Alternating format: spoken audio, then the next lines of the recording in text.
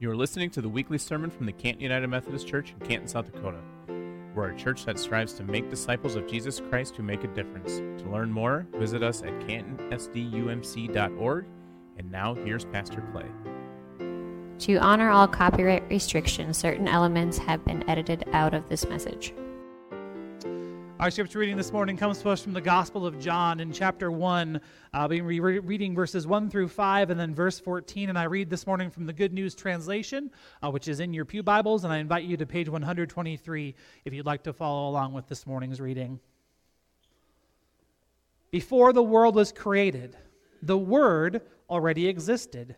He was with God, and He was the same as God. From the very beginning, the Word was with God. Through Him, God made all things. Not one thing in all creation was made without Him.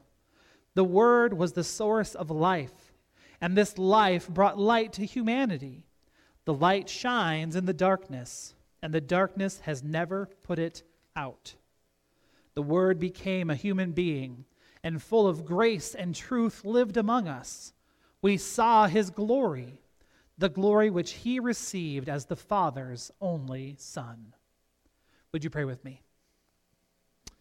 Holy and gracious God, may the words of my mouth and the meditation of all of our hearts be holy and acceptable to You. For You, O God, are our rock, and You are our Redeemer. And we give You thanks for who You are as we say together, Amen. So in 1994, a composer named Morton Lauridsen put a Gregorian chant of the church to more modern choral music, and the name of the piece of music is called O Magnum Mysterium. And if you couldn't tell, that's Latin, and the Latin translates to this: O great mystery and wonderful sacrament, that animals should see the newborn Lord lying in a manger. Blessed is the Virgin whose womb was worthy to bear Christ the Lord. Alleluia and Amen. I had the honor of singing this piece of music as a part of madrigal dinners at the University of Sioux Falls, as well as on our European tour. And I want to share just a little piece of that with you this morning as we enter this season of Advent.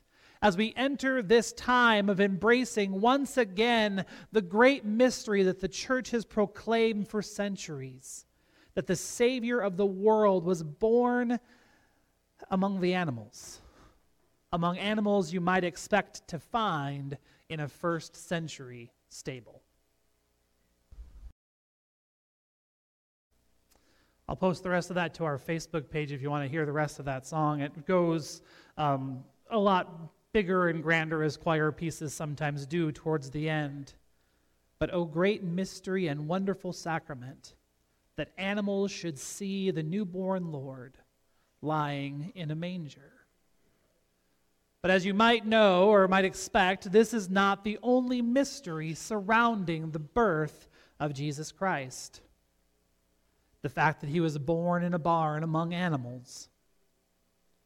But how about the mystery that the very people that Jesus came to save were the ones that didn't recognize Him? Or how about the mystery that the one that wants nothing more than a place in all of our hearts was born in a borrowed stable because there was no room at the inn? Or how about the mystery that it all even happened in the first place? Oh, great mystery, oh, Magnum Mysterium, oh, great mystery, how is it that God decided to send God's own self to the world? How is it that God decided to forgo the boundless splendor of heaven for the limitations of humanity? This is the mystery and the miracle of the incarnation, of the putting on of flesh, the enfleshment of God known as Jesus of Nazareth. Or put to music a different way by, a little bit more of a modern hymn, Son of the Father, now in flesh appearing. Throughout the season of Advent, we're going to consider the impact that Jesus, the incarnate Son of God, the way that his ministry works and impacts our bodies. As we wait and as we prepare for his coming, we are going to find today especially the depth of our hope firmly founded in Jesus.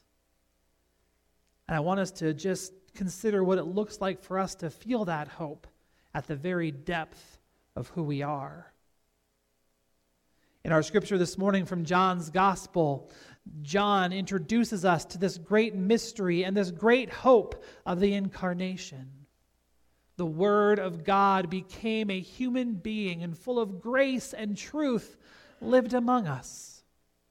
I can think of no clearer or no more important statement of the incarnation. The very Word of God that spoke over the formless void at the dawn of creation, incarnated, took on flesh, became human, and dwelt among us.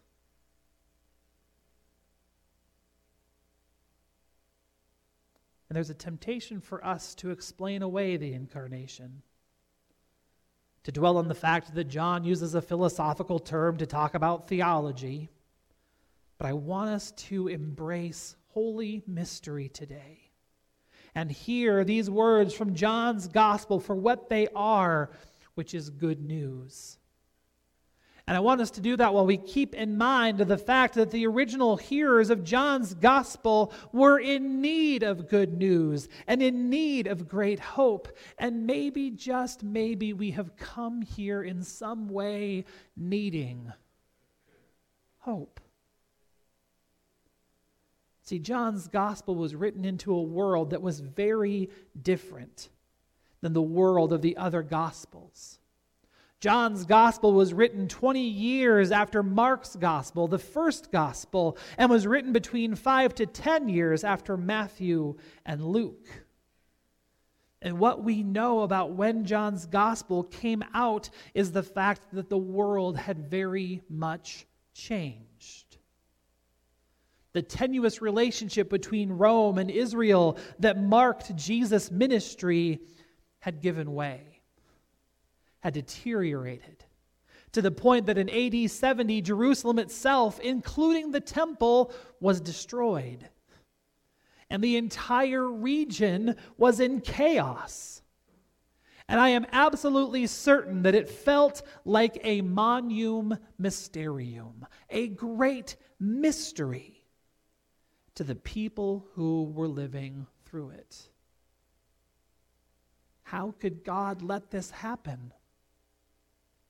How could God allow the destruction of the temple? And what does faith in God now look like without the temple, without a space called the Holy of Holies where people believe the presence of God to physically dwell on earth? Can you imagine how hopeless that must have felt? And can you imagine how important it would have been for a book to be written to reveal Jesus was who he said he was? To hear a book say that Jesus is the Son of God, and Jesus is who John calls him to be, the Word of God. Imagine what it would mean for a gospel, specifically the Gospel of John, specifically for that world to proclaim that the light shines in the darkness, and the darkness has not put that light out. I mean, in that time, everything had to have felt dark. Everything had to have been up in the air, and nothing would have made sense. It is into this world that we are given the words of John 1:14. The Word became a human being and full of grace and truth lived among us. Into our world has come the Word, God made human. And maybe we've come here this morning and we're not to the place where our world is falling apart like Jerusalem, but maybe this is the way that our world feels too. There are times in life where everything feels like it's up in the air. Life has its own monum mysteriums. Life has its own great mysteries. And a lot of the time, they're not as beautiful as what Martin Lauridsen came up with. Maybe we've come here today having suffered personal losses of beloved friends and family. Maybe we've just been through something that has left us scratching our head. Maybe we've been through a circumstance or a situation that has not met our expectations. Maybe we've been betrayed by friends and overlooked for an opportunity, and we just feel like we are holding it together with a twisty tie.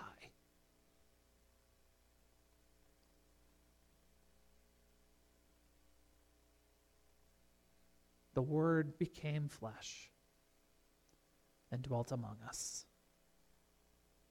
Speaking of great mysteries, God's plan to reinstill hope doesn't make a lot of sense, does it?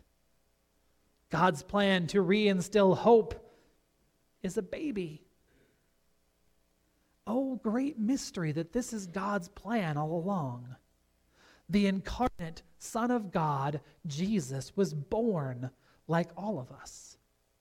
Jesus was born as a human baby with a tiny, squishy body that is entirely dependent upon stronger bodies.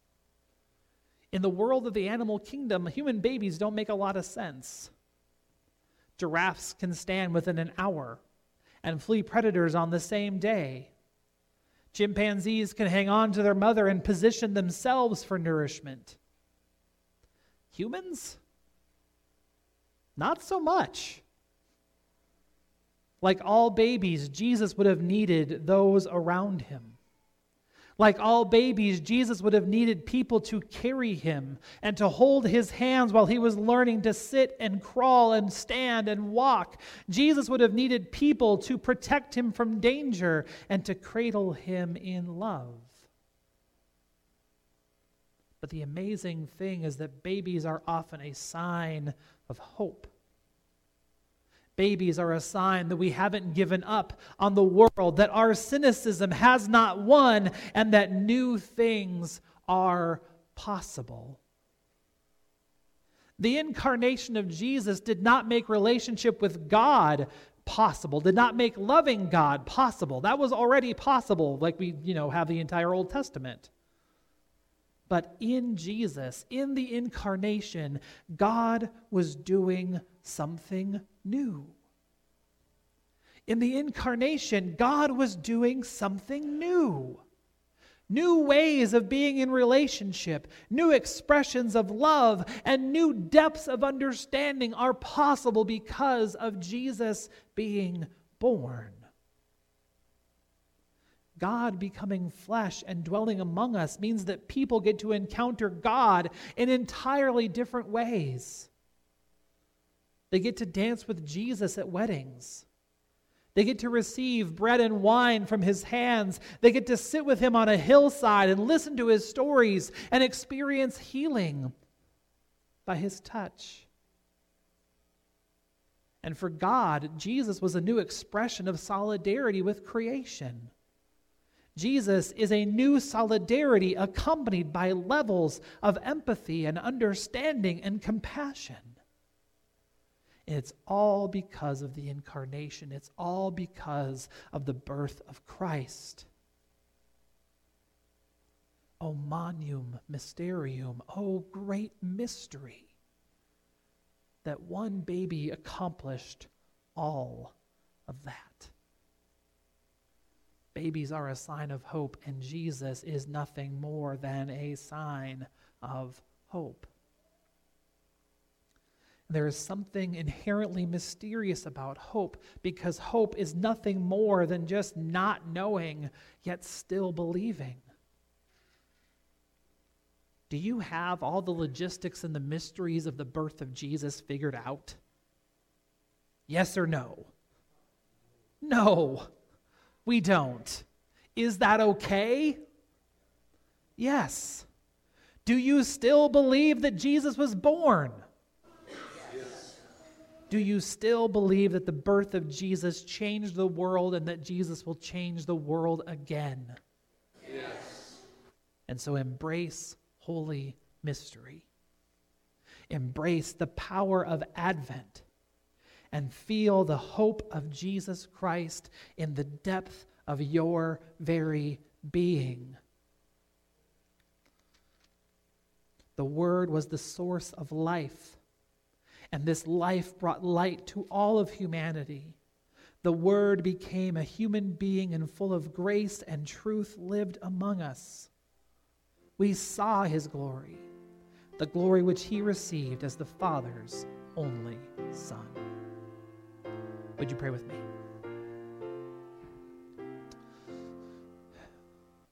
Jesus, light of the world, incarnate Word of God, speak to us in the midst of uncertain times.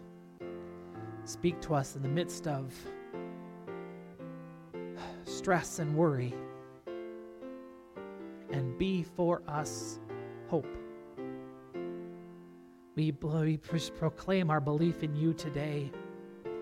We know how you changed the world on the first time that you came. We know that you change our world every single day. And we look hopefully forward to the time when all will be made right and all will be made well. In your name. Be the source of our hope. And let us feel it down to our bones. We love you. We wait for you. We claim you as ours. In your name we pray. Amen.